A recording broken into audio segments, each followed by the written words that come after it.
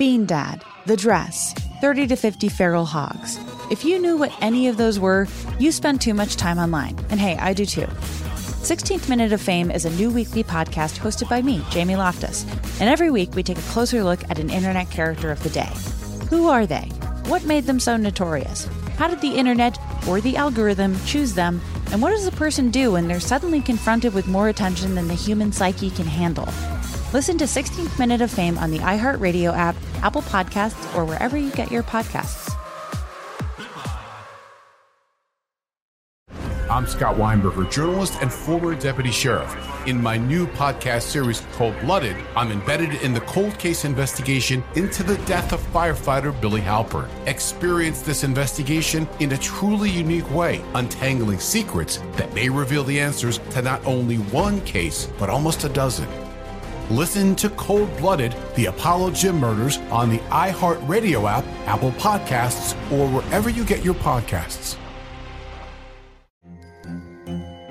Hello, acclaimed comics writer and notorious Scott Summers hater, Rosie Knight. Well, hello, Emmy-winning podcaster and totally unbiased Targaryen royal supporter, Jason Concepcion. Somehow the X-Ray Vision podcast has returned. And like always, we'll be here every week. You'll hear from TV writers, actors, comics creators, pop culture critics. Nothing is off the table. Listen to X-Ray Vision on the iHeartRadio app, Apple Podcasts, or wherever you get your podcasts.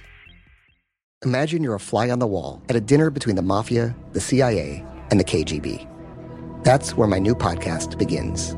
This is Neil Strauss, host of To Live and Die in LA, and I wanted to quickly tell you about an intense new series about a dangerous spy taught to seduce men for their secrets and sometimes their lives. From Tenderfoot TV, this is To Die For. To Die For is available now. Listen for free on the iHeartRadio app, Apple Podcasts, or wherever you get your podcasts. Hi, everybody. Robert Evans here, and my novel, After the Revolution, is available for pre-order now from akpress.org. Now, if you go to akpress.org, you can find After the Revolution. Just Google akpress.org, After the Revolution.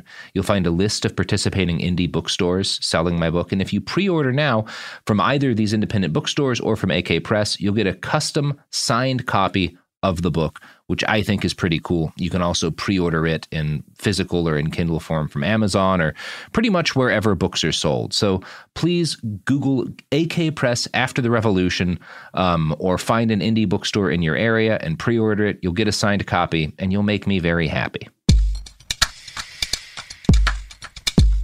Man! Yeah! Yeah! Yeah. How we all... This is behind the Dollop bastards. Dollop, right. Dollop the bastards. This is those Dollop bastards. Mm-hmm. So, I don't know. What do you guys think? Out of all of the characters y'all have covered, who do you think Kissinger gets along with best? Oh, my Dave's God. Better. I mean, that's a tough one. That judge in Texas with the bear? I mean, the judge in Texas with the bear, he definitely gets along with. There's definitely guys like, the guys who did the filibustering, Walker and those guys who just love to just take over other countries. Yeah. Kill many people. We've never experienced this level of casualty. No. Yeah, we haven't. This is quite a few. This is, I mean, like there are evil. It's the spray of your evil that is so remarkable about this. The ability to have your finger on this button with this level of darkness is, I don't know. It's a little, I wouldn't say it's, again, I mean, we've covered evil motherfuckers, but I don't think they've been able to scattershot in the way that, Kissinger's. I mean, it's a rare talent at a rare time on a rare team. I would put Jan Peter Zoon Cohen, who was the the Dutch colony guy, the East India Dutch colony guy. Right. He did a lot of fucking killing. Yeah, and he definitely had the same sort of attitude, very casual about. Yeah, there's been a lot killing of people. Yeah, the killing because we're white Americans. Yeah. Or just white people just, for land has been, it's a theme. Andrew Jackson, I would put up there with this. Yeah, Jackson. He's at that level of like monstrous national leader who believes in a fucked up thing. Like in terms of his death roll, Andrew Jackson and his white supremacy, Hitler and his Hitler stuff, you know, Mao and some of the weird things he believed about crop rotation or like whatnot. He's at that level of like death toll, but he doesn't believe in anything.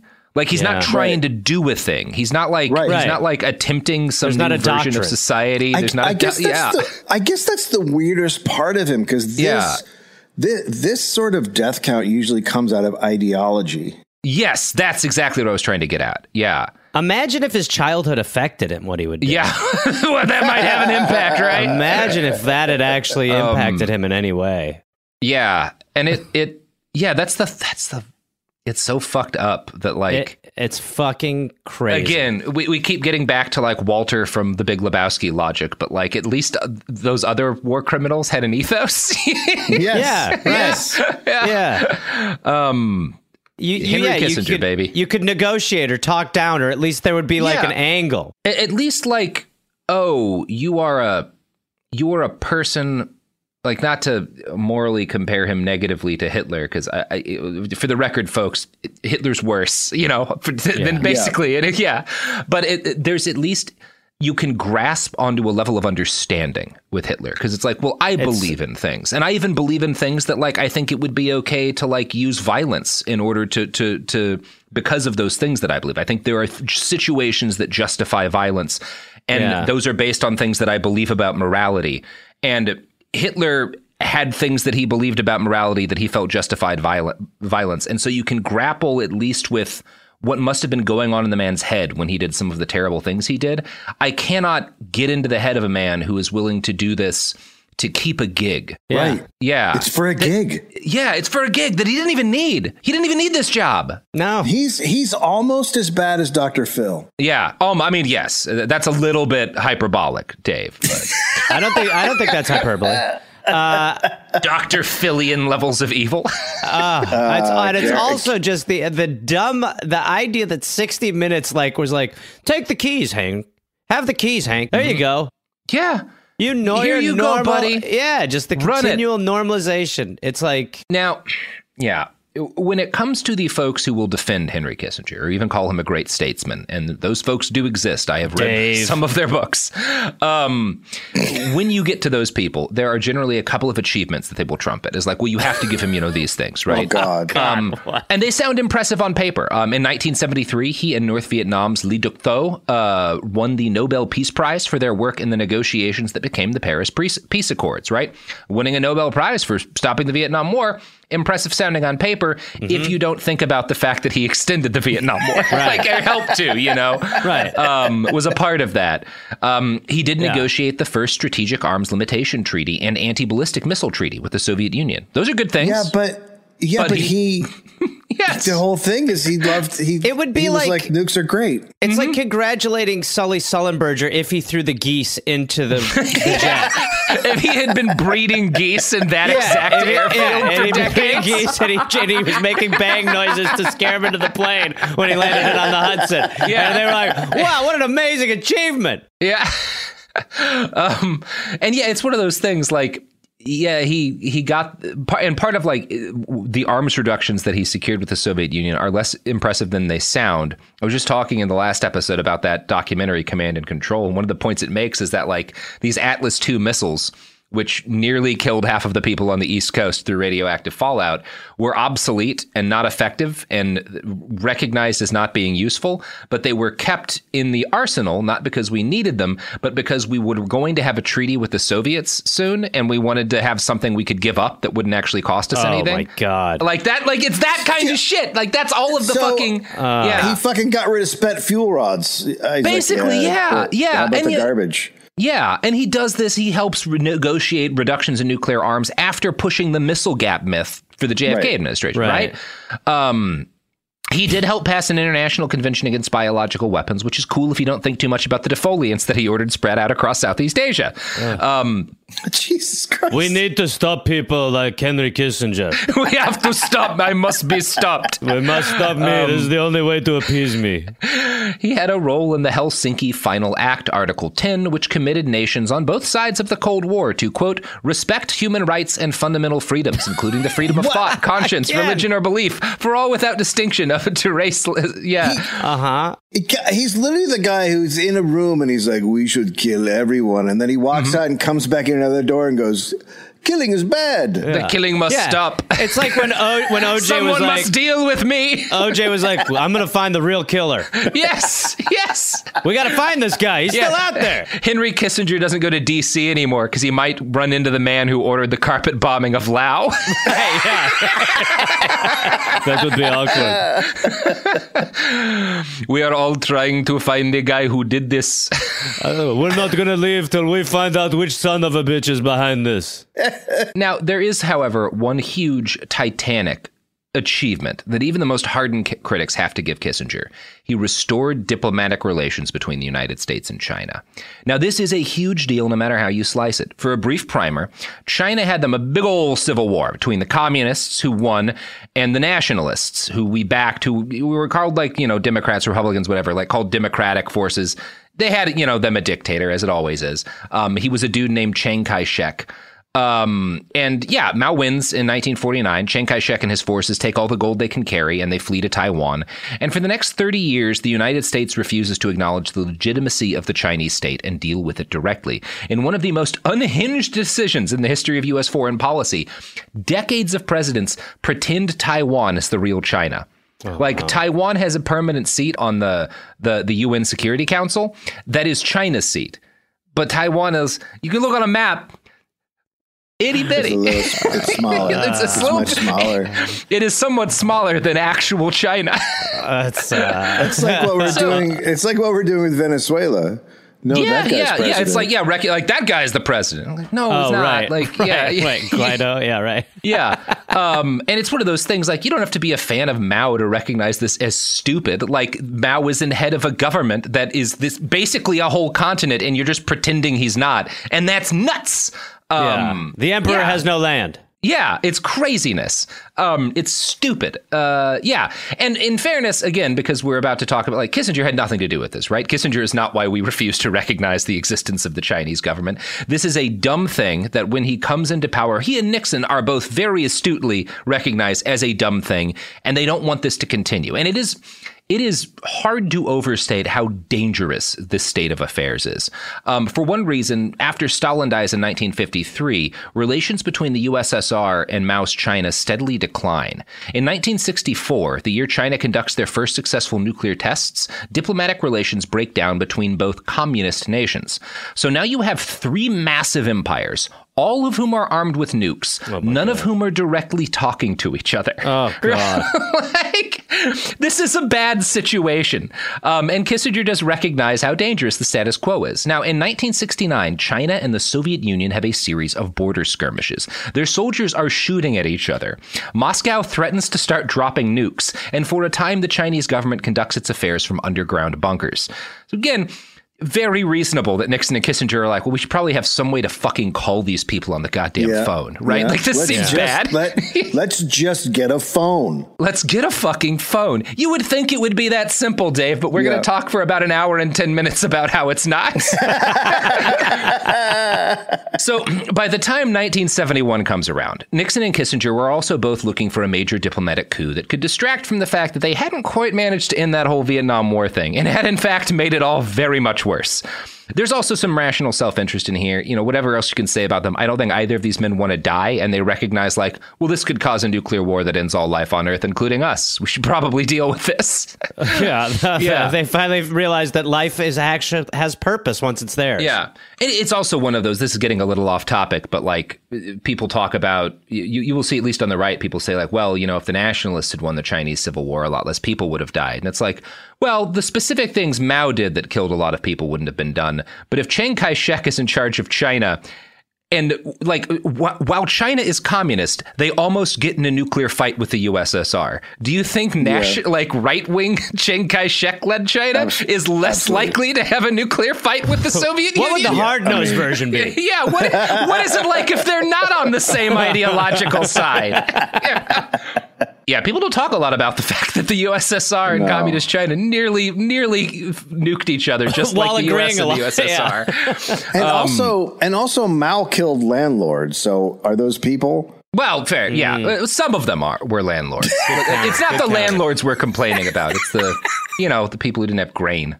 But that's a story for a completely different set of days. At this point in time, you've got three countries that should all be talking on the basis that they all individually have the ability to end all life on Earth. And they're not. And Kissinger is like, you know what? I can get in here. I can make this work. And also it'll help us win an election. So it just so happens that 1971 is also a time in which China is willing to sit down with the United States. Mao wants U.S. help negotiating with the Soviets, which is very strange and like the does not make a whole lot of I can't talk to these guys. I can't talk to these guys. I needed someone who else can't talk to these guys. Nixon, you love communists. Get in here. It's just you've got like the way the Cold War is portrayed from the 1,000-yard view to people like watching the propaganda of whatever state. And then you've got like Mao being like, hey, Nixon, I need your help to deal with these Soviets. I need a rational partner. And Nixon being like, you're drunk. you know who's going to cinch me, Richard Milhouse Nixon, the election in 72? Mao Zedong. God, it's so crazy. It is weird. Politics in this time. It's almost like there's only 3 people in the world. Yeah. Yes. So this is, and Nixon, Nixon's very much down to talk with China, but it is not that simple because since the diplomatic situation has been dumb for so very long, there aren't like U.S. diplomats in China that we can like send a message through, right? Like you literally don't have those ties. So the U.S.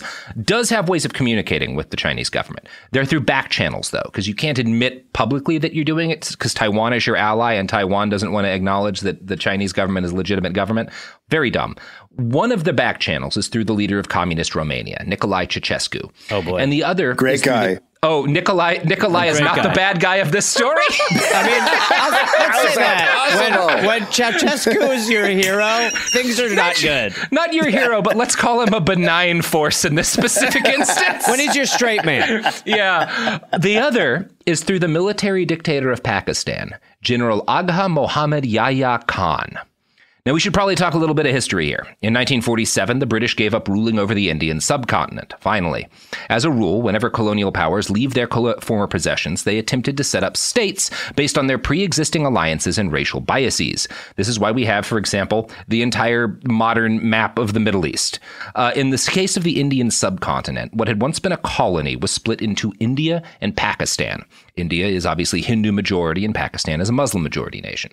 Now, if you know your English colonialists, you know they're not very good at maps. So the Brits divvying up the subcontinent decide that Pakistan should include 2 huge chunks of land separated by more than 1,000 miles of India.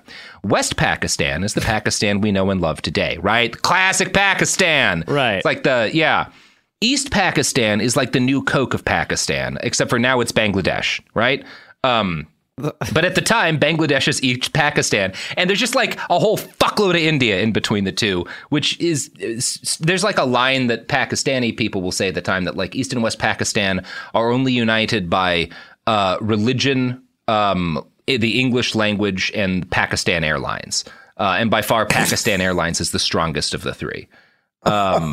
Cool of England once again. I mean, just really... Great plan, guys. Yeah, really. What do you say we put a blindfold on and then try to pin the tail on this donkey?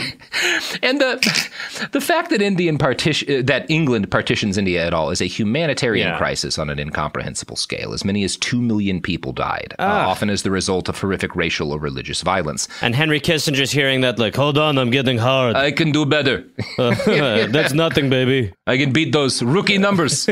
Weak. Where do I send congratulations card? 10 to 20 million are displaced, but even though East and West Pakistan are supposed to be united by faith, there's like massive ethnic divides, right? Like they're not, the fact that they're all ostensibly Muslim does not mean anything because like they're completely different parts of the world with completely different chunks of history, right? And at least America learns this lesson. Yes, thankfully. We get this right, you know? Yes. By the time we get into Pakistan, we're done with the stupid stuff. We're faking a vaccine drive in order to steal people's blood. That's right. As it should be. The good CIA. guys. Yeah, the good guys are back. I know how to fix this. Yeah. Yeah. Here's the Smithsonian Magazine kind of laying out the relationship between East and West Pakistan by the time Kissinger and Nixon take office. With most of the ruling elite having immigrated westward from India, West Pakistan was chosen as the nation's political center. Between 1947 and 1970, East Pakistan had only 25% of the country's industrial investments and 30% of its imports, despite producing 59% of the country's exports. West Pakistani elites saw their eastern countrymen as culturally and ethnically inferior, and in an attempt to make Urdu the national language, less than 10% of the population of East Pakistan had a working knowledge of Urdu, was seen as further proof that East Pakistan's interests would be ignored by the government. Making matters worse, the powerful Bola cyclone hit East Bangladesh in November of 1970, killing 300,000 people. Despite having more resources at their disposal, West Pakistan offered a sluggish response to the disaster. As French journalist Paul Dreyfus said of the situation, over the years, West Pakistan behaved like a poorly raised, egotistical guest, devouring the best dishes and leaving nothing but scraps and leftovers for East Pakistan. Well, that's not cool. It's not great. It's not great. And Pakistan's military is what's in charge, right? It's a military dictatorship. They run everything. And they are hyper-focused on India, who is their primary geopolitical rival. In 1965, Pakistan attempts to invade Kashmir, sparking a vicious conflict. And I'm not giving you the whole detail of the conflict between India and Pakistan. Please don't take this as me throwing all of the blame on one side or the other. This is just like the barest Cliff's Notes because we have a lot to cover in this episode. And the U.S., it's worth noting, had been selling arms to both countries in 1965. What? Yeah, I know. Very disappointing. No. America? Both? Yeah. Strange. Come on. So, gosh, our history is so different. LBJ's administration was forced by public outcry as a result of this to issue an arms embargo on both nations. Pakistan saw the embargo as unfairly harming them, and as a result, there was bad blood among the high command towards the Democratic Johnson administration. By the time Kissinger and Nixon are in the White House, the president of Pakistan is, again, this guy Yahya Khan. We'll just call him Yahya because it's fun to say. Yeah, it's very fun to say. Yeah. He took power in March of 1969 by forcing out another general and instituting martial law. Kissinger once wrote of him, Yahya is tough, direct, and with a good sense of humor. He talks in a very clipped way, is a splendid product of Sandhurst, and affects a sort of social naivete, but is probably much more complicated than this. Now, Sandhurst is like the British Royal Military Academy. It's like, broadly speaking, British West Point. Okay. Yahya affected an English air. He carried like a swagger stick. He dresses like he's a British officer. He acts like he's a British officer, right? He is also a raging alcoholic. One Pakistani politician noted, he starts with cognac for breakfast and continues drinking throughout the day, night often finding him in a sodden state. Nice. So he's always on spring break. Yeah, he's just a drunk dude who always carries a stick for hitting horses. Oh, God. It's very good. I'm going to con whack him. Yeah. I mean, Churchill drank a fuck ton too, right? Yeah, I mean, yes, absolutely. So there he is did. just something about JFK was on meth for a decent chunk of his early presidency. Oh, wow. So great. It's we're like when we point out that a guy like Yahya is drunk, it is not to contrast him with Western leaders who are why don't also you just point out the ones who aren't drunk? I think what's his name? The guy who came after Nixon but not right after. Carter. Probably pretty sober in the White House. Yeah, but his brother was making. His brother Billy's making beer. Billy was like, "I'll tell you what, I'll drink for Jimmy, no problem." Oh, Billy. Billy Carter should have been the president, and we would have gotten some shit done. Honestly, we would have. Wouldn't have been good. I'm fine with that. I'm fine with that different trajectory. Let's see how bad could it be. Honestly, fuck it. Let's dance. Mm-hmm. In 1970, Yahya decides to hold an election, which is meant to be more for show than anything else, right? It's this thing you do because Pakistan is definitely India is a neutral country. They're not on the side of the Soviet Union or the U.S. and the stupid Cold War thing. They're very intelligently like, well, what does it benefit us to pick one side? Or like, fuck that stuff. But they also, because India's got much more of a socialist, especially early on, is much more of a socialist government. There's a lot of distrust from them in the United States, and Pakistan really leans on that to be buddy with the United States more. And one of the ways, as part of like his attempts to get closer and closer to the U.S., because he wants arms, like everybody who gets buddy with the U.S. Yeah. Yahya decides to hold an election, because we love seeing people have elections. We don't really care how they go, but we like seeing them, you know? Yeah, right. It's sport. It's sport, yeah. So he has this election, and his plan is to like basically rig it so that, you know, it doesn't mean anything. It doesn't take any power away from the military. But Yahya's not good at anything. This is an important thing to note. He's really bad at everything he does. Do you think that breakfast cognac had anything to do with this problem? It might have had an influence. Okay, just a question. So this election gets out of his hands immediately. East Pakistan is much larger than West Pakistan. And while West Pakistan's votes are split between parties, like there's a bunch of different conflicting political parties, nearly everyone in East Pakistan gets in line behind the same party, the Awami League. Their big thing is they want autonomy from West Pakistan, you know, and they're very angry at like the fact that they're getting fucked over by the West. So the West, which is doing the fucking over, has a bunch of minor shit they're quabbling over. The East is just united behind let's stop getting fucked over. And as a result, they get a shitload of people elected in this massive block. And they come to, it's enough that they will completely dominate electoral, like the parliament of Pakistan because of like how well this election goes for them. Yahya does not like this. And rather than allowing the newly elected assembly to sit, he cancels their first meeting and declares martial law. Nice. Yeah. Riots follow. The leader of the Awami League, a guy named Sheikh Mujibur Rahman, I apologize for what is surely a mispronunciation, declared a civil disobedience movement. It was into this volatile situation that Henry Kissinger stepped in the spring of 1971. Oh, God. Now, he and Nixon had pretty good relations with West Pakistan's government, which is at this point, you know, just Yahya. They were loath to trust India since it was non-aligned. Nixon also was very racist and hated the fact that India's democracy was popular among Americans, while the country maintained close ties with the USSR. He once told Yahya, quote, "There is a psychosis in this country about India." Now, a big part of Nixon's hatred of India is that it's led by a woman, Indira Gandhi.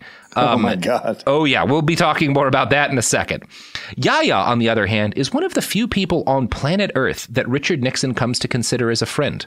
One of Kissinger's buddies. Yeah, they're both drunk assholes. They don't remember the friendship, but God, was it important to the two. One of Kissinger's aides later said of the situation, they liked him. He was a soldier. He had style. He was kind of a jaunty guy. This aide, Hodgkinson, admits that Yahya was not very smart, but says that for Nixon and Kissinger, he was a man's man. He wasn't some woman running a country. Right. It sounds like they're talking about, this is how people talked about Yeltsin. Mm-hmm. Yeah, right. Yeah, he's a man's man as he sees the Secret Service is tracking him down drunk in the middle of D.C. Yeah, that was Yeltsin, right? Who like escaped. Yeah, well, Yeltsin, who like was passed out on the plane. I forget he was supposed to meet, and he was like passed out on the plane, and they were like, Boris, and he's like, go fuck yourself. No notes, Boris. Look, none. If we had kept every world leader after that point to the standards of drunkenness that Yeltsin set, we wouldn't be having this war right now. I'll tell you that much. No. Yeah. We might have had other wars. Well, Nixon would wake up in the middle of the night, too, and he'd be like, drop the nuke, you know, and they'd be like, buddy. Yeah. Like the next day, he'd be like, I don't remember what I said. They're like, thank God. Yeah, we need to institute a mandatory drink minimum for all elected leaders in this country. George W. Bush, sobriety did not help. If you can't force term limits, you can force liver cancer. Yes, you know? Like right. we can brute force our way into getting him out of office after a year or two. Hey, you know who else can force liver cancer? Oh, well, we are sponsored by Stolichnaya vodka, which is now illegal in several states for reasons that I saw your tweet difficult to explain. Robert, about it's remarkable. It's like, it's just... How are we so dumb? How are we so dumb? It's amazing that in this like deeply ugly and complicated situation where large numbers of people are suffering, Americans recognize that the right thing to do is destroy bottles of vodka not made in any of the countries involved in the conflict. Like, they're taking Finnish vodka and just throwing it into the streets. That'll teach you, Ruski.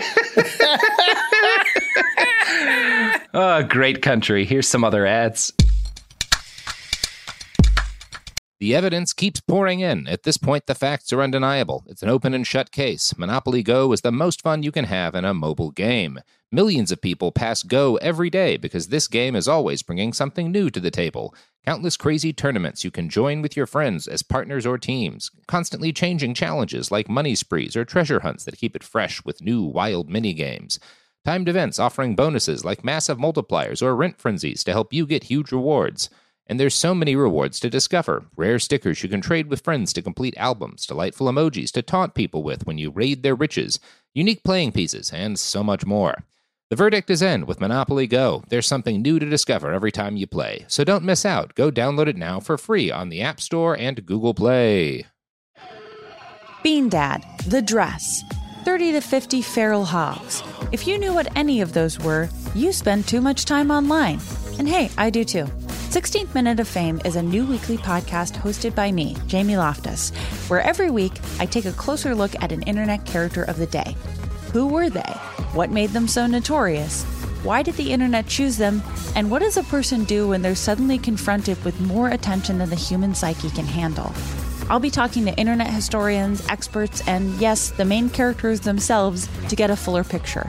Because I think that even outside individual experiences, a character of the day tells us something about how the internet worked at that time, and how the attention economy developed into the freaky three-headed dragon it is today.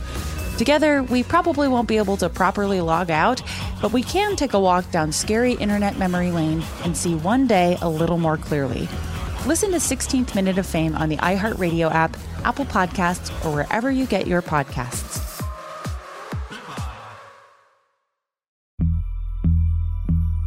As important as choosing the right destination when traveling is choosing the right travel partner. Eugene Fodor. Gene, возбудит. Much of the joy you will find on the road comes from the person you share it with. So you write the books, Gene, and Vlasta runs the business. I understand now. It is a wise man marries a wiser woman. But be careful and choose your travel partner well, because the worst trips result when two partners have two different agendas. Get down! I'm not stupid, Gene. Something is going on, and it's high time you tell me the truth. Freeze, Americano! Gene, run! So travel before it's too late. Your money will return, your time won't, and we're all too quickly approaching that final destination. Listen to Fodor's Guide to Espionage on the iHeartRadio app, Apple Podcasts, or wherever you get your podcasts. Something that makes me crazy is when people say, well, I had this career before, but it was a waste. And that's where the perspective shift comes, that it's not a waste, that everything you've done has built you to where you are now. This is She Pivots, the podcast where we explore the inspiring pivots women have made and dig deeper into the personal reasons behind them. Join me, Emily Tish Sussman, every Wednesday on She Pivots as I sit down with inspiring women like Misty Copeland, Brooke Shields, Vanessa Hudgens, and so many more. We dive into how these women made their pivot and their mindset shifts that happened as a result. It's a podcast about women, their stories, and how their pivot became their success. Listen to She Pivots on the iHeartRadio app, Apple Podcasts, or wherever you get your podcasts.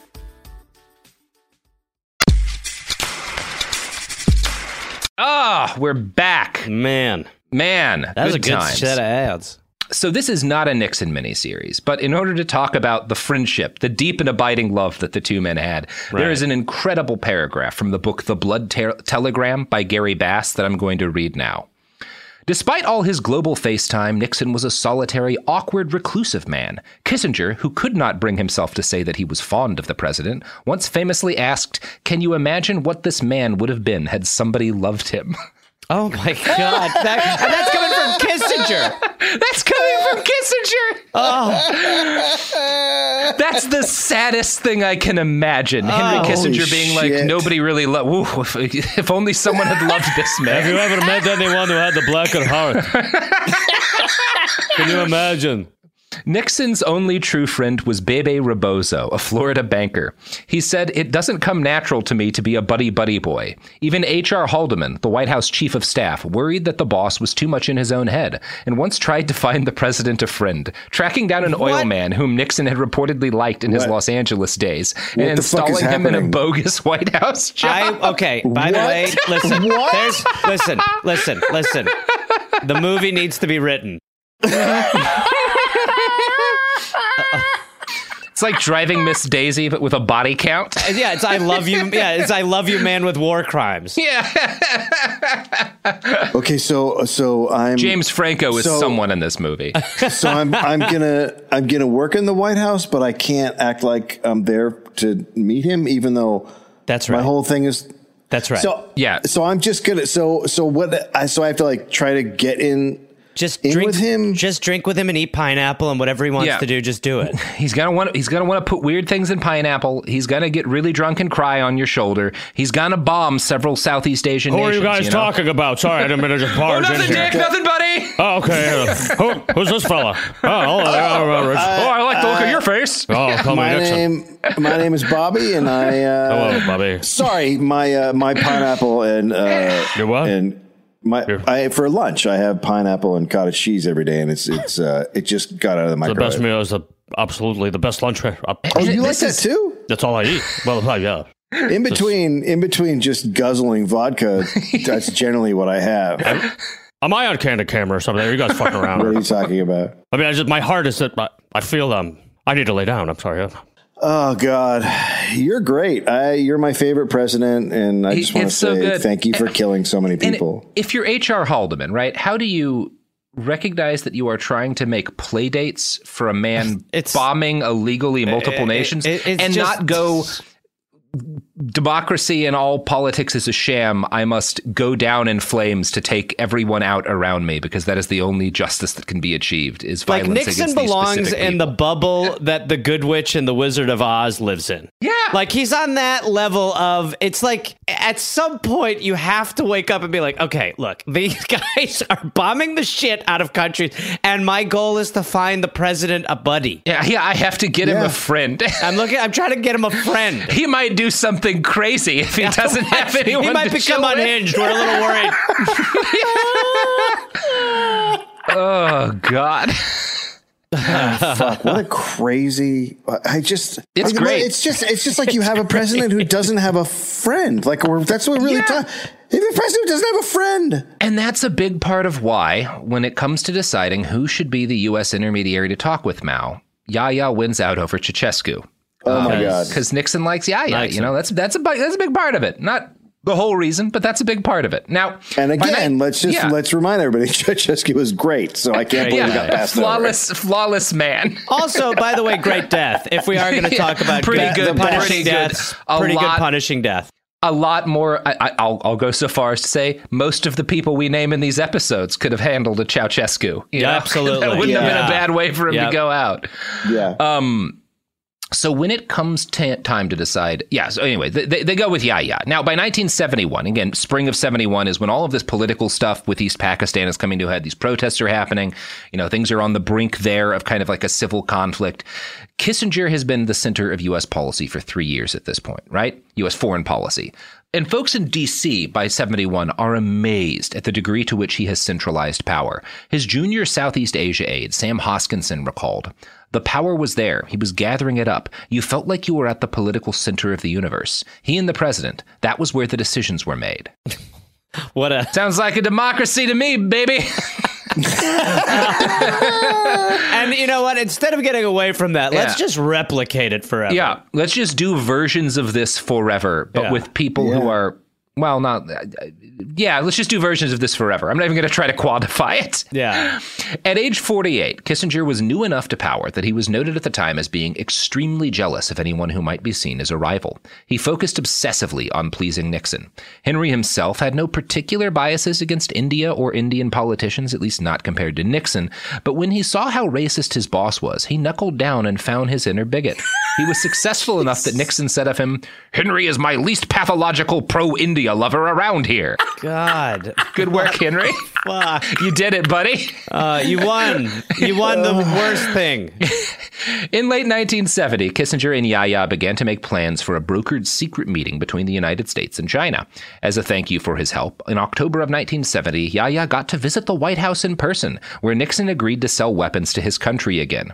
Now, this is illegal because there's an arms embargo, which does not get lifted, but they decide we'll just do it. It'll be a limited violation of the arms embargo. I believe that there was a loophole for BFFs. Yeah, BFF. He got drunk with me. Drank more than cognac. Quote from the Blood Telegram. Yahya got a reward for his efforts in late October 1970 when he met Nixon in the Oval Office at the White House. In their last meeting before the crisis erupted, Nixon began to sell weapons to Yahya again, in what was officially billed as a one-time exception to the U.S. arms embargo imposed on both India and Pakistan in 1965.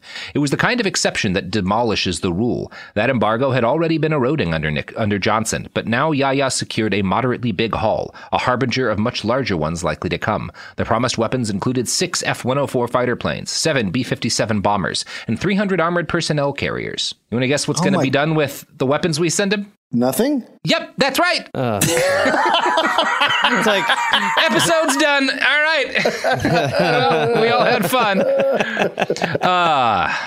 In March of 1971, Mujibur, who is he's like the guy, the East Pakistani political leader, right, who runs this party that wins the elections. Right. He meets with Yahya in Dhaka, which is the capital of East Pakistan, in an attempt to reach an agreement over the elections Yahya had just decided to ignor.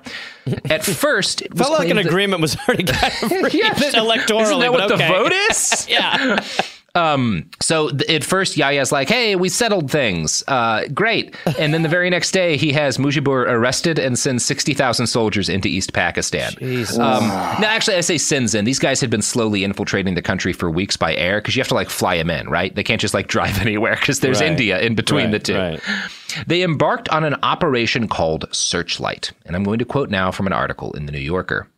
Firing squads spread out across East Pakistan, sometimes assisted by local collaborators from Islamist groups that had been humiliated in the elections. In the countryside, where the armed resistance was strongest, the Pakistani military burned and strafed villages, killing thousands and turning many more into refugees. Hindus, who composed more than 10% of the population, were targeted, their un-Muslimness ascertained by a quick inspection underneath their clothing.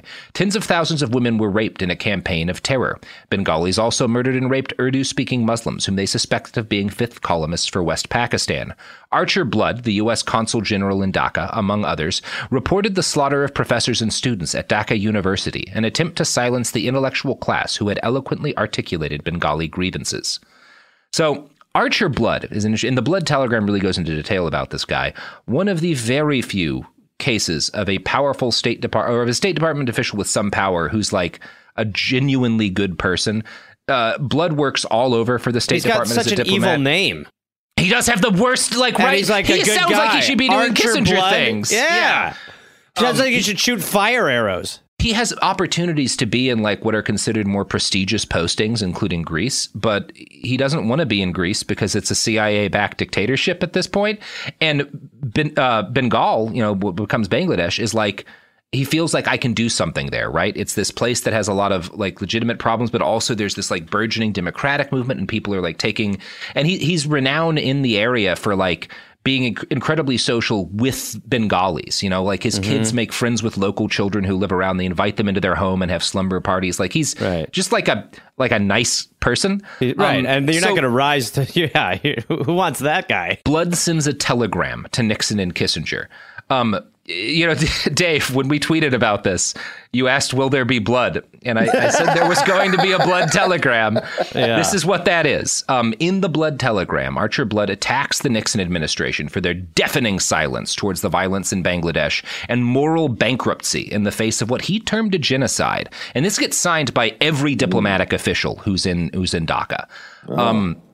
This enrages Nixon, and Kissinger soothed his boss by saying that consul in Dhaka doesn't have the strongest nerves. Basically like, he's just getting scared by a little massacre of all of the students and professors at a university. Good Lord, this guy, huh? Don't worry, Dick. I cannot believe his last name is Blood. Let me rub your broken spine. Really would work better for my last name, Yeah.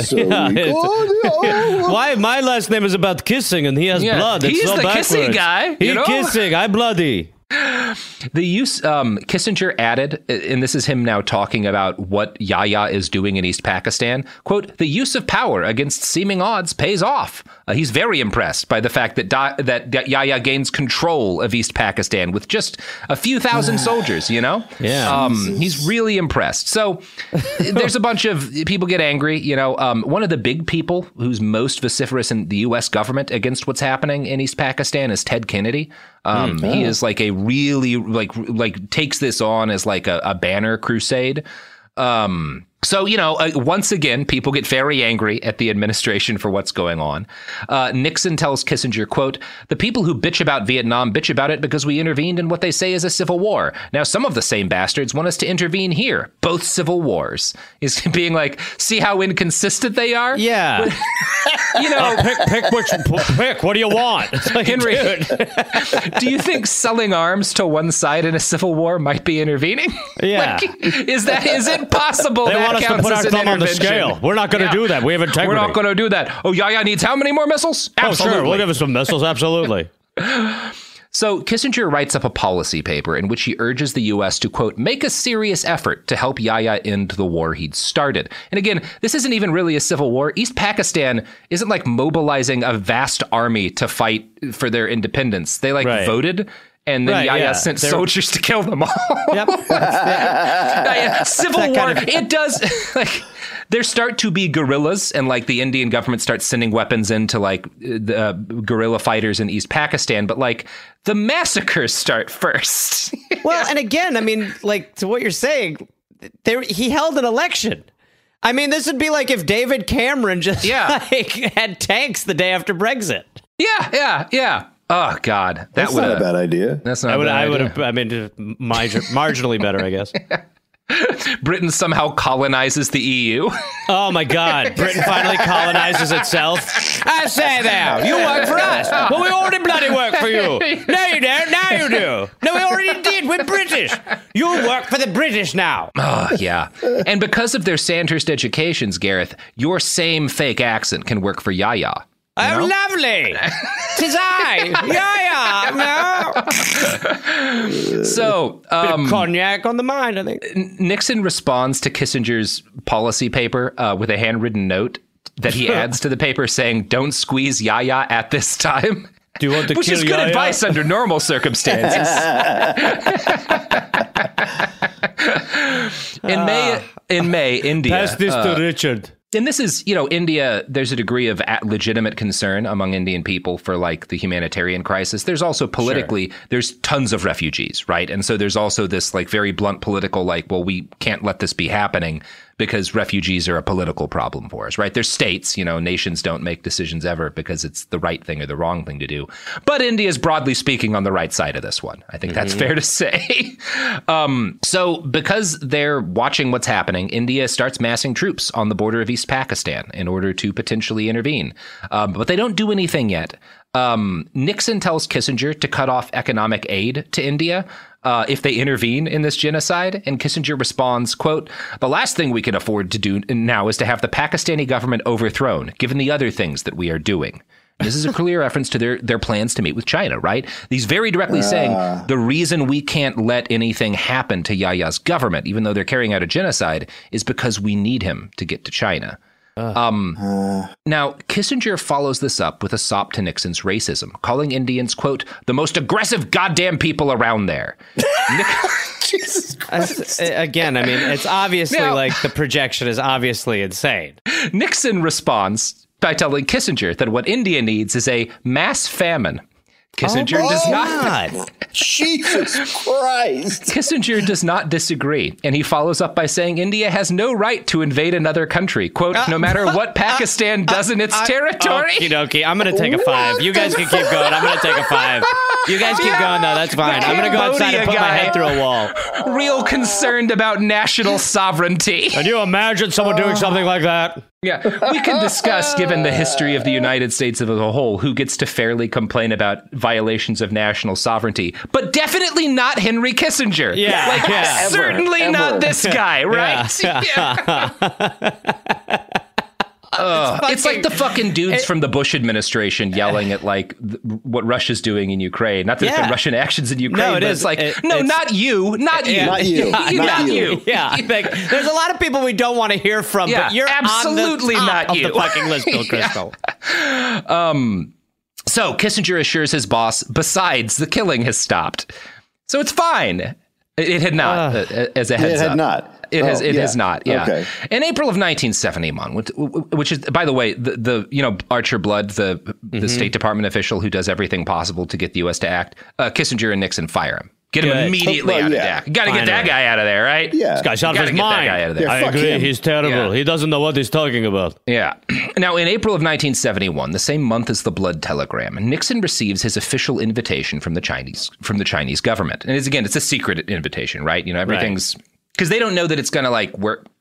You can't just have Nixon go to China first. You have to send someone ahead of time to handle early negotiations and whatnot. Like it's a whole process. Right. Yeah, it's a pre-China. Yeah, it's a pre-China. You gotta lube up your China before you get that dick. Yeah, before you get that dick in there. Actually, that's right. Yeah, that's right. So here I come. Nixon, gleeful, tells Kissinger to go. Kissinger is the lube in this situation. Tells Kissinger to go in secretly and handle these early negotiations. He claims that this visit to China they're planning will be, quote, a great watershed in history, perhaps clearly the greatest since World War II. And that's what Nixon says. Kissinger, being a kiss-ass, responds by saying, no, it'll be the greatest since the Civil War. I mean, my God. The idea that you're following that up with, no, better. Mm-hmm. Better than World War II. Yeah. So July came, and Kissinger set off for Southeast Asia on what was billed as a diplomatic tour of the region, but obviously is in reality a secret diplomatic mission codenamed, oh boy. Oh no. Operation Marco Polo. Oh, for fuck's sake. For fuck's sake. I mean, at least just get a better marketing person in the White House. It's like... hey, Nixon, listen to me. Marco Polo. Fish out of water. Marco. So Nixon visits India, and then he flies to West Pakistan. And shortly after landing, he fakes a stomach bug. And Yahya. Wait, what? Oh my God! Yeah, he fakes a stomach bug. Oh, I thought you said he had to get his stomach pumped. No. So he's like, tell everybody I'm shitting. Yeah, tell everyone I'm pooping my guts out for 2 days. We need a good excuse. Tell him I'm on the toilet shitting my brains out. So Kissinger cancels a couple of days of planned meetings, and then while he's supposed to be sick, he boards in secret a special plane and flies from Islamabad to Beijing. Okay. Now I'm going to quote from a write-up in the Daily Star, which was an Indian newspaper that summarizes what happens next. During Kissinger's China visit, both sides discussed a variety of issues. Kissinger found Zhou Enlai, who had studied in France and Germany from 1920 to 1923, to be a very articulate person who could converse even in German, Kissinger's mother tongue, with ease. Both leaders agreed on recognizing Communist China as the only China and allotting a permanent seat in the UN Security Council to Beijing instead of Taiwan. The situation in the Indian subcontinent was discussed in detail, on which they had similar views, with both expressing their unwavering support to Pakistan. Zhou briefed Kissinger about the Indo-Chinese border skirmishes and blamed India for provocations. Both leaders had complete convergence of views on Yahya's stand on the Bangladesh issue. Kissinger flew back to Paris and reached Washington on July 13th. So. Okay. Good. I mean, like, again, like, yes, they should be talking. Yes, this is fine. Yes, if you're going to have a Security Council, Beijing should probably sit on it rather than fucking Taiwan. Also, it's just a shame that it needs to come from mainly alcoholics. Yeah. Like that in order to make the right decisions, it needs to come on the back of genocides and blackouts. Yeah. And like, I feel like probably if the Nixon administration had just like announced publicly through like the global media, we were wrong, the United States, and our policy towards Taiwan, and we want to recognize China and establish relationships with them and put them on the if they just like said that in like a news thing, probably China would have been like, oh, okay, this all could have happened. But that also would have looked weak by the standards of like politics, right? It would have looked like begging. And so they're not going to do that. They're going to do this instead because it looks also strong. Yeah. For the base who, just wanted Vietnamese and Cambodian people to be fucking massacred so they'd feel better. Like, it's the base we're talking about. The base wanted blood and they fired him. That's right. So when he got back to D.C. and sat down with his boss, Kissinger excitedly relayed the story of the cloak and dagger exercise. He's very excited that he got to do with James Bond. Cool. He tells Kissinger tells Nixon, quote, Yahya hasn't had such fun since the last Hindu massacre. Oh my fucking God! What in the fuck? You need to just like bring in another. I mean, Blood would have been a good person, but there just needs to be a regular person like, hey, I'm sorry, we can't talk like that. You guys keep getting really comfy with this language. It's really not okay. Yeah, nobody says a goddamn. There has to be like some motherfucker cleaning up Nixon's like puke in the corner while there's and just the like, janitor who just like quietly shakes his head every time. To camera. Yeah, they've got a gym in there. Yeah, right. So the bartender, the knowing bartender. I just imagine that coming out of your mouth. Yeah, you can't. It's not a joke when you say that while there's a genocide going on. Henry. He hasn't had that much fun since the genocide, so that says a lot about us, I guess. That's just you celebrating a guy killing people. You realize how cool you got to be to. I mean, look, I don't have a friend, but if I did. So on July 15th, 1971, Richard Nixon addressed the United States and told everyone that Henry Kissinger had just conducted a secret mission which had concluded with an agreement for Nixon to travel to Beijing and negotiate. By this point, hundreds of thousands of Bangladeshi civilians were dead, and more than 1 million had been made refugees. India was edging closer and closer to war over the whole matter, and it was the considered opinion of the defense establishment that they would win fairly easily. India had started arming Bengali guerrilla fighters at this point, and during one meeting on the matter, Nixon described Indians as, quote, a slippery, treacherous people who would like nothing better than to use this tragedy to destroy Pakistan. Oh, for fuck's! I mean, you can't even talk about it. I mean, it's you can't even say shit anymore. Yeah, it's just insane it's nonsense. Yeah. It's just so crazy how this this is imperialism, colonialist language. It's just never faded. No. There's just always guys in power. They've been talking like this since the fucking 1500s. It's never stopped. This guy's not, you couldn't really call him in power, but it's that fucking journalist for whoever talking about like Ukraine and like, this is the first war between civilized nations. It's like, what the fuck, dude? Yeah. Like, it's quite different to see people who are white and European do it. That feels quite different. And the way he's carefully, that journalist you're talking about, the way he's carefully picking his language, and he's like, you're like, wait, this is your thoughtful version? He has that in his draft. This is your delicate statement. He cut the slurs out, Yeah, he was like, "Got to be careful here. I'm going to say some dirty words." Because Nixon and they absolutely say some slurs. You know? Oh yeah. So the outcry domestically and internationally reaches a fever pitch at this point, kind of late summer 1971. And in August, the escalating crisis pushes India to sign a formal treaty of friendship with the Soviet Union. Anti-communists, Nixon included, considered this a disaster and as good as an end to India's neutrality. But condemning Yahya or stopping the sale of U.S. weapons to a country committing genocide was not considered an option. No. Yahya had to be kept in power until the China trip was conclusively locked down. Jesus Christ. I'm going to quote again from the Blood telegram. A while after Kissinger returned from Beijing, he said, "We cannot turn on Pakistan, and I think it would have disastrous consequences with China that after they give us an airport, we massacre them." In this case, for Kissinger, massacre meant putting pressure on a government, not the actual massacres. They've done so many massacres that massacres aren't massacres anymore. Yeah. This is the only thing Henry Kissinger ever described as a massacre, is people being mean to Nixon's drunk genocide buddy. Yeah. Nixon, meanwhile, was committing a genocide. I'll have a gin and tonic. Oh, that's good. That's good. That, you know what? Somebody make a Nixon-themed gin cocktail. The genocide. It should be red in color. Pineapple. Cherries. A little bit of your own puke from the first sip. So, also in August, George Harrison and Ravi Shankar organized a benefit concert in New York, supporting relief efforts in Bangladesh. Nixon brushed this off to Kissinger, saying, quote, "Biafra stirred up a few Catholics, but I think Biafra stirred people up more than Pakistan, because Pakistan, they're just a bunch of goddamn brown Muslims." Oh, for fuck's sake. Fucking Christ. Yeah. We need to bomb the Beatles. Yeah, we have to nuke the Beatles. We have to kill the Beatles. Recorded, right? No, the only one we can keep is Ringo. He seems like we could maybe shift him. Yeah. The evidence keeps pouring in. At this point, the facts are undeniable. It's an open and shut case. Monopoly Go is the most fun you can have in a mobile game. Millions of people pass Go every day because this game is always bringing something new to the table. Countless crazy tournaments you can join with your friends as partners or teams. Constantly changing challenges like money sprees or treasure hunts that keep it fresh with new wild mini-games. Timed events offering bonuses like massive multipliers or rent frenzies to help you get huge rewards.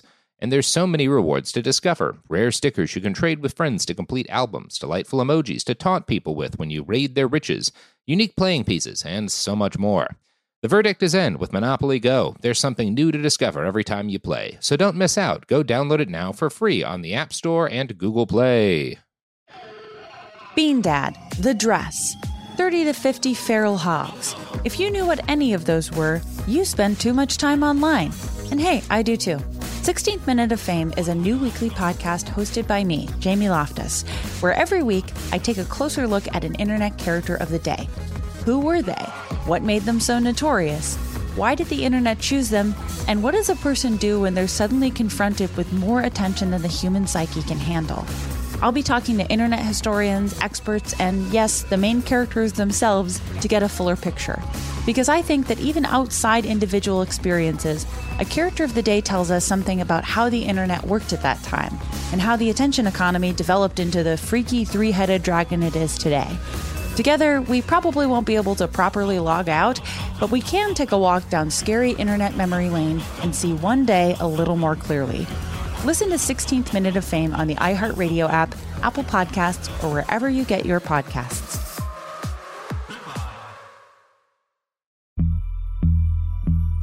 As important as choosing the right destination when traveling is choosing the right travel partner. Eugene Fodor. Gene, возбудит. Much of the joy you will find on the road comes from the person you share it with. So you write the books, Gene, and Vlastar runs the business. I understand now. It is a wise man marries a wiser woman. But be careful and choose your travel partner well, because the worst trips result when two partners have two different agendas. Get down! I'm not stupid, Gene. Something is going on, and it's high time you tell me the truth. Freeze, Americano. Gene, run! So travel before it's too late. Your money will return, your time won't, and we're all too quickly approaching that final destination.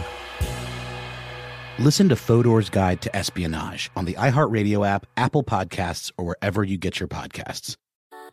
Something that makes me crazy is when people say, well, I had this career before, but it was a waste. And that's where the perspective shift comes, that it's not a waste, that everything you've done has built you to where you are now. This is She Pivots, the podcast where we explore the inspiring pivots women have made and dig deeper into the personal reasons behind them. Join me, Emily Tish Sussman, every Wednesday on She Pivots as I sit down with inspiring women like Misty Copeland, Brooke Shields, Vanessa Hudgens, and so many more. We dive into how these women made their pivot and their mindset shifts that happened as a result. It's a podcast about women, their stories, and how their pivot became their success. Listen to She Pivots on the iHeartRadio app, Apple Podcasts, or wherever you get your podcasts.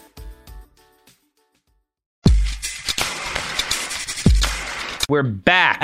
Again, I mean, it's like you would expect, and again, I mean, or at least in my head, at some point, you would expect someone to just be like, "Guys, what the fuck?" And at least, and even if it didn't really change anything, it would at least change the casual language and racism that is just kind of tossed around. Or someone would be like, "Hey, you shouldn't be recording all this." Yeah. Oh boy, you shouldn't be recording all this, Dick. Hey, I'm gonna hit That's stop why on we this. have all this detail. I'm gonna hit stop on this. Yeah, I'm gonna Nobody stop this real quick. infiltrated the Nixon administration. Yeah, here. Nixon did. Nixon was like, "I think we got a mole, and it might be drunk me. I think the blackout means recording us. We need to fight a war on night, Nixon." On October 25th, 1971, the People's Republic of China was admitted to the UN as a permanent member of the Security Council. Again, their seat had been occupied for Taiwan by years. Taiwan gets let out very unceremoniously. China gets put in place. The People's Republic of China's representative celebrates with a vocal attack on, quote, American imperialists and their running dogs. But nobody took this seriously. It was generally referred to as firing by empty cannons. You know, you're China. You gotta throw out your attack on the U.S. But everybody's getting along at this moment. Right. By November of we just talked about the guy who built that giant mountain-sized cannon for Saddam. Not long after this, the CIA is illegally helping that arms designer subvert international treaties to sell cannons to China because China's, not on good terms with the USSR. It's all just brinksmanship, political fuckery. That doesn't match up with some of the history in this country. That's strange. So, by November of 1971, more than 10 million people had been made refugees by the violence in Bangladesh.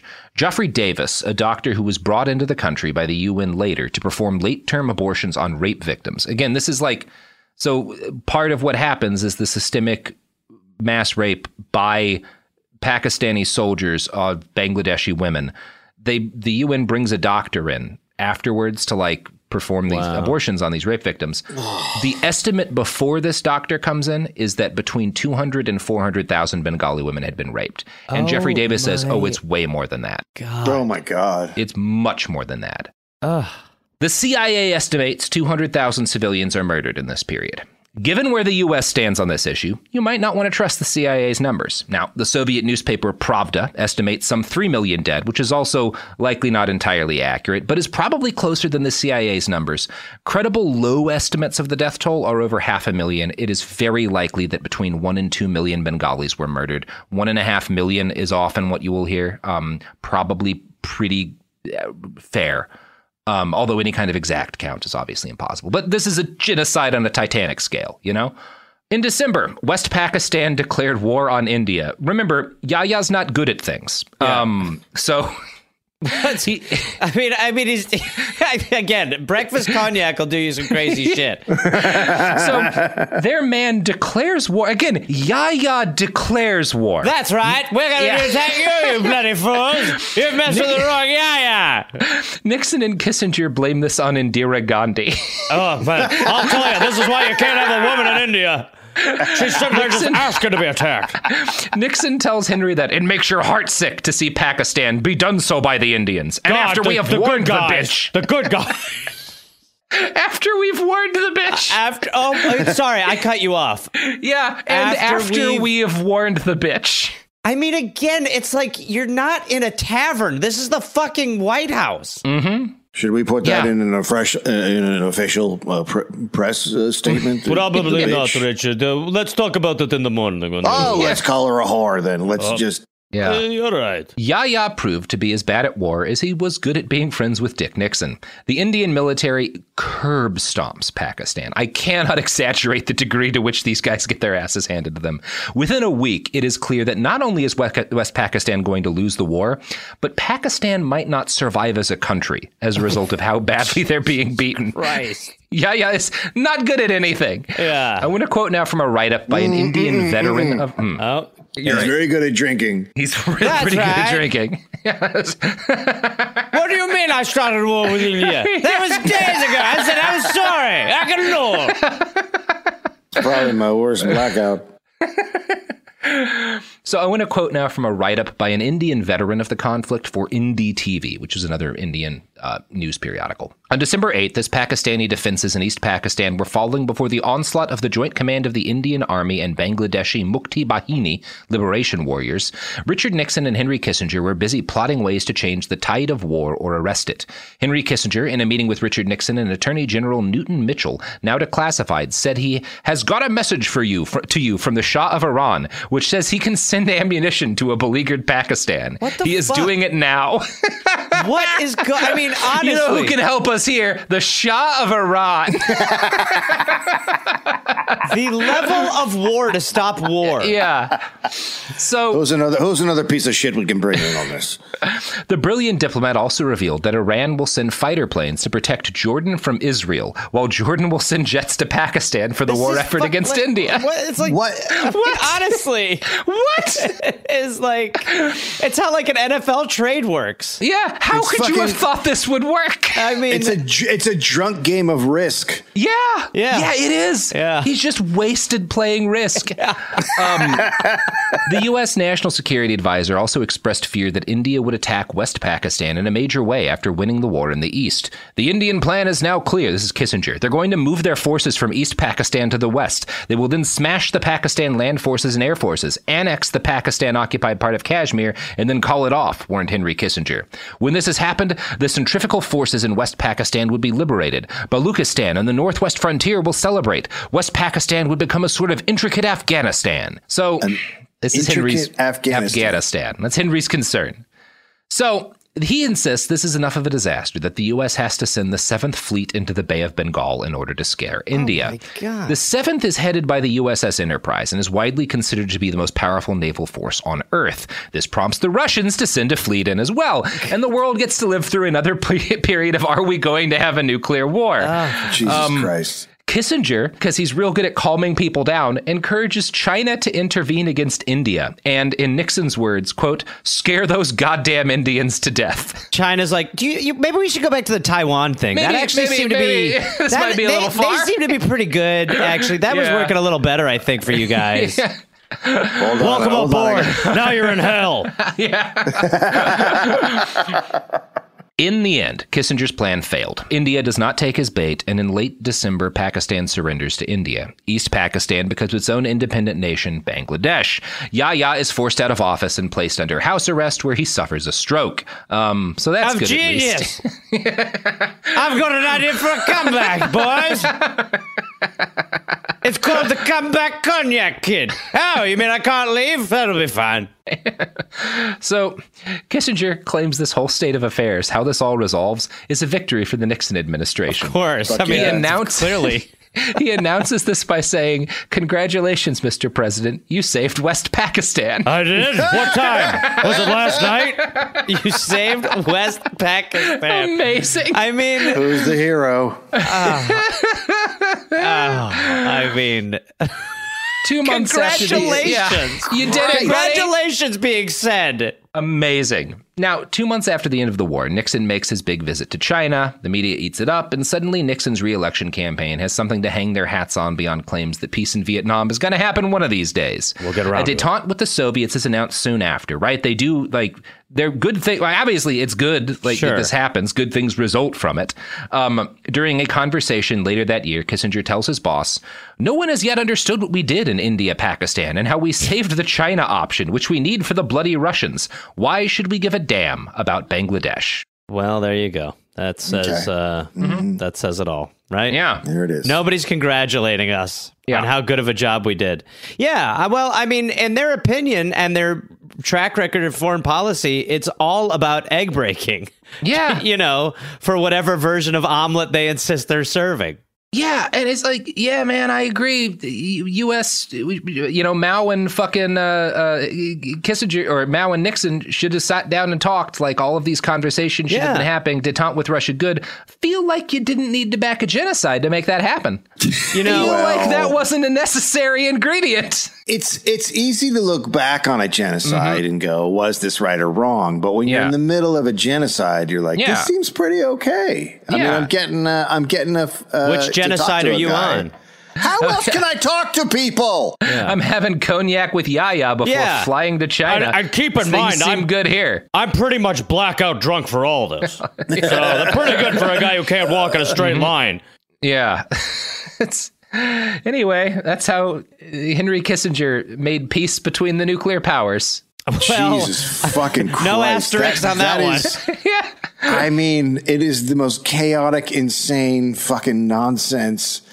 It's just crazy. No, it is on a level where, I mean, it's been hard to process the whole time, but now it's like, it's normalized. And you're seeing the version when they're sort of, the training wheels have been taken off, how much they are actually doing and getting away with in way, like, again, I mean, just to have an adult in the room.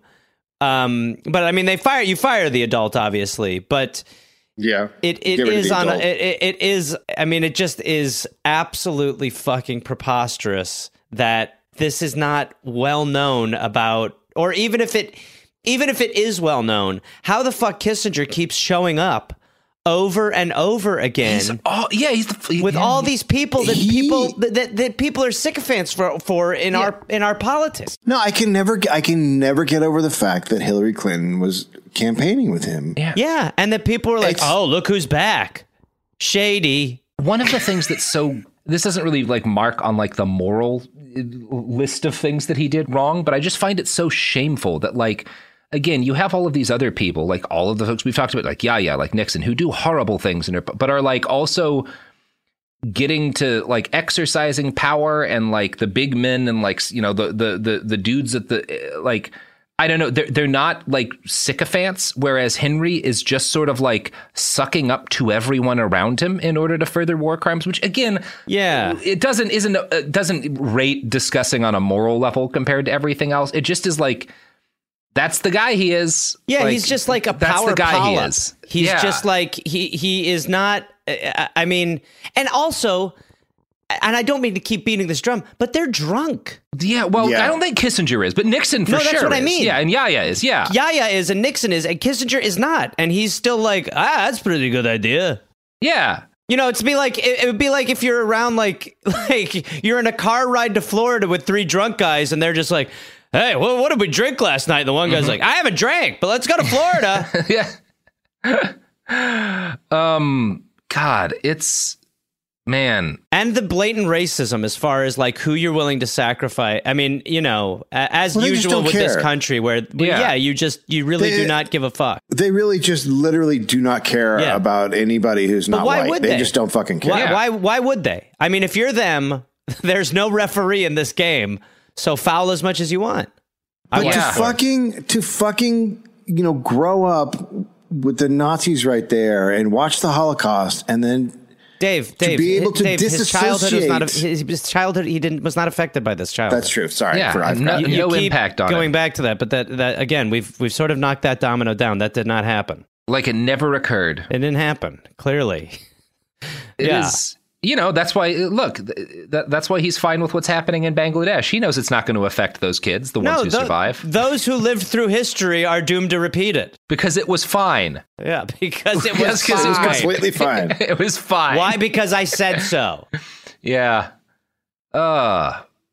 Anyway, I just typed in Kissinger's name into Google, and the first thing that comes up is Ukraine. Pile of vomit. Oh God, what did he say? Fucking hell! We don't need to settle the Ukraine crisis. Start at the end. I don't even want to know. Oh, that was 2014. What the fuck? Okay. Still nonsense. Like, of course, yes, it would be great to start at the point where there's not a war, but that's not really helpful, Henry. Thanks, Henry. Thanks, buddy. Yeah. Okay. Whatever. What? He's on the same thing. Yeah, he's doing kiss. Like, it doesn't matter. Like, obviously, when you say like, there's things like the fucking nuclear disarmament, where like you can find moments in history where he's right. It doesn't matter if he's right or wrong about a specific issue, because we see what he actually does, which is whatever it takes to keep himself close to power. Like, he doesn't believe anything to the extent that he's ever right or a part of something good, like arms reductions. Yeah. It's because that's the thing that the people who he's sycophants to want to do. And it doesn't matter that he supported the opposite thing for years, like, because he doesn't care. Yeah, because it's a parasite just looking for a host. Yeah. That's the thing. Like, I don't give him credit for anything. Like, no. Well, like, it's funny. Yeah. It's funny you say that, because all these articles about what he said about Ukraine in 2014. So people are going back to like, he said, and you're like, yeah, no, that guy's a fucking war criminal. If only he'd thought to start at the end of the war. If only we'd thought of that, Henry. Great point, Henry. Solid. Thanks, buddy. We're gonna start a GoFundMe to get you bones. Yeah. Oh God. Oh, I hope, Lord. If he doesn't die immediately, obviously him dying immediately is my primary hope. But I hope if he doesn't die immediately, he lasts long enough to get sucked into one crypto scam. You know, just one good cryptocurrency scam. Can we get that at least? I want him to start his own crypto called Hank Bank. Hank of America. I am now blockchain. You can buy a piece of my skin. Each NFT represents an individual time Richard Nixon vomited into my lap late at night. I've become an NFT. Oh, God. Wow. All right, well, you guys well done again. Plug anything here? I mean, again, it's getting harder. Woo, all right.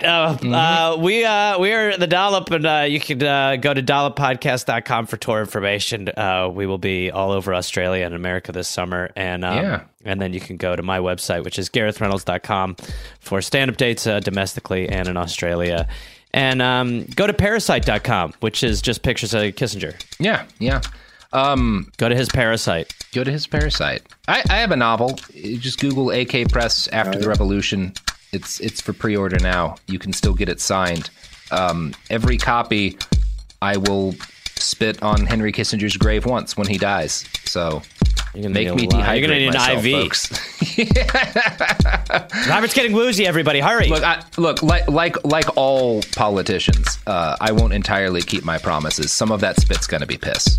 You know, some of it's going to be piss. Here we go. Already breaking it. Yep. Sad. Thought I knew you. Oh, God. Hi, everybody. Robert Evans here, and my novel After the Revolution is available for pre-order now from akpress.org. Now, if you go to akpress.org, you can find After the Revolution. Just Google akpress.org, After the Revolution. You'll find a list of participating indie bookstores selling my book, and if you pre-order now from either of these independent bookstores or from AK Press, you'll get a custom signed copy of the book, which I think is pretty cool. You can also pre-order it in physical or in Kindle form from Amazon or pretty much wherever books are sold. So please Google AK Press After the Revolution or find an indie bookstore in your area and pre-order it. You'll get a signed copy and you'll make me very happy. Bean Dad, The Dress, 30 to 50 Feral Hogs. If you knew what any of those were, you spend too much time online. And hey, I do too. 16th Minute of Fame is a new weekly podcast hosted by me, Jamie Loftus. And every week we take a closer look at an internet character of the day. Who are they? What made them so notorious? How did the internet or the algorithm choose them? And what does a person do when they're suddenly confronted with more attention than the human psyche can handle? Listen to 16th Minute of Fame on the iHeartRadio app, Apple Podcasts, or wherever you get your podcasts. I'm Scott Weinberger, journalist and former deputy sheriff. In my new podcast series called Blooded, I'm embedded in the cold case investigation into the death of firefighter Billy Halpern. Experience this investigation in a truly unique way, untangling secrets that may reveal the answers to not only one case, but almost a dozen. Listen to Cold Blooded, The Apollo Gym Murders on the iHeartRadio app, Apple Podcasts, or wherever you get your podcasts. Hello, acclaimed comics writer and notorious Scott Summers hater, Rosie Knight. Well, hello, Emmy-winning podcaster and totally unbiased Targaryen royal supporter, Jason Concepcion. Somehow the X-Ray Vision podcast has returned. And like always, we'll be here every week. You'll hear from TV writers, actors, comics creators, pop culture critics. Nothing is off the table. Listen to X-Ray Vision on the iHeartRadio app, Apple Podcasts, or wherever you get your podcasts. Imagine you're a fly on the wall at a dinner between the Mafia, the CIA, and the KGB. That's where my new podcast begins. This is Neil Strauss, host of To Live and Die in LA, and I wanted to quickly tell you about an intense new series about a dangerous spy taught to seduce men for their secrets and sometimes their lives. From Tenderfoot TV, this is To Die For. To Die For is available now. Listen for free on the iHeartRadio app, Apple Podcasts, or wherever you get your podcasts.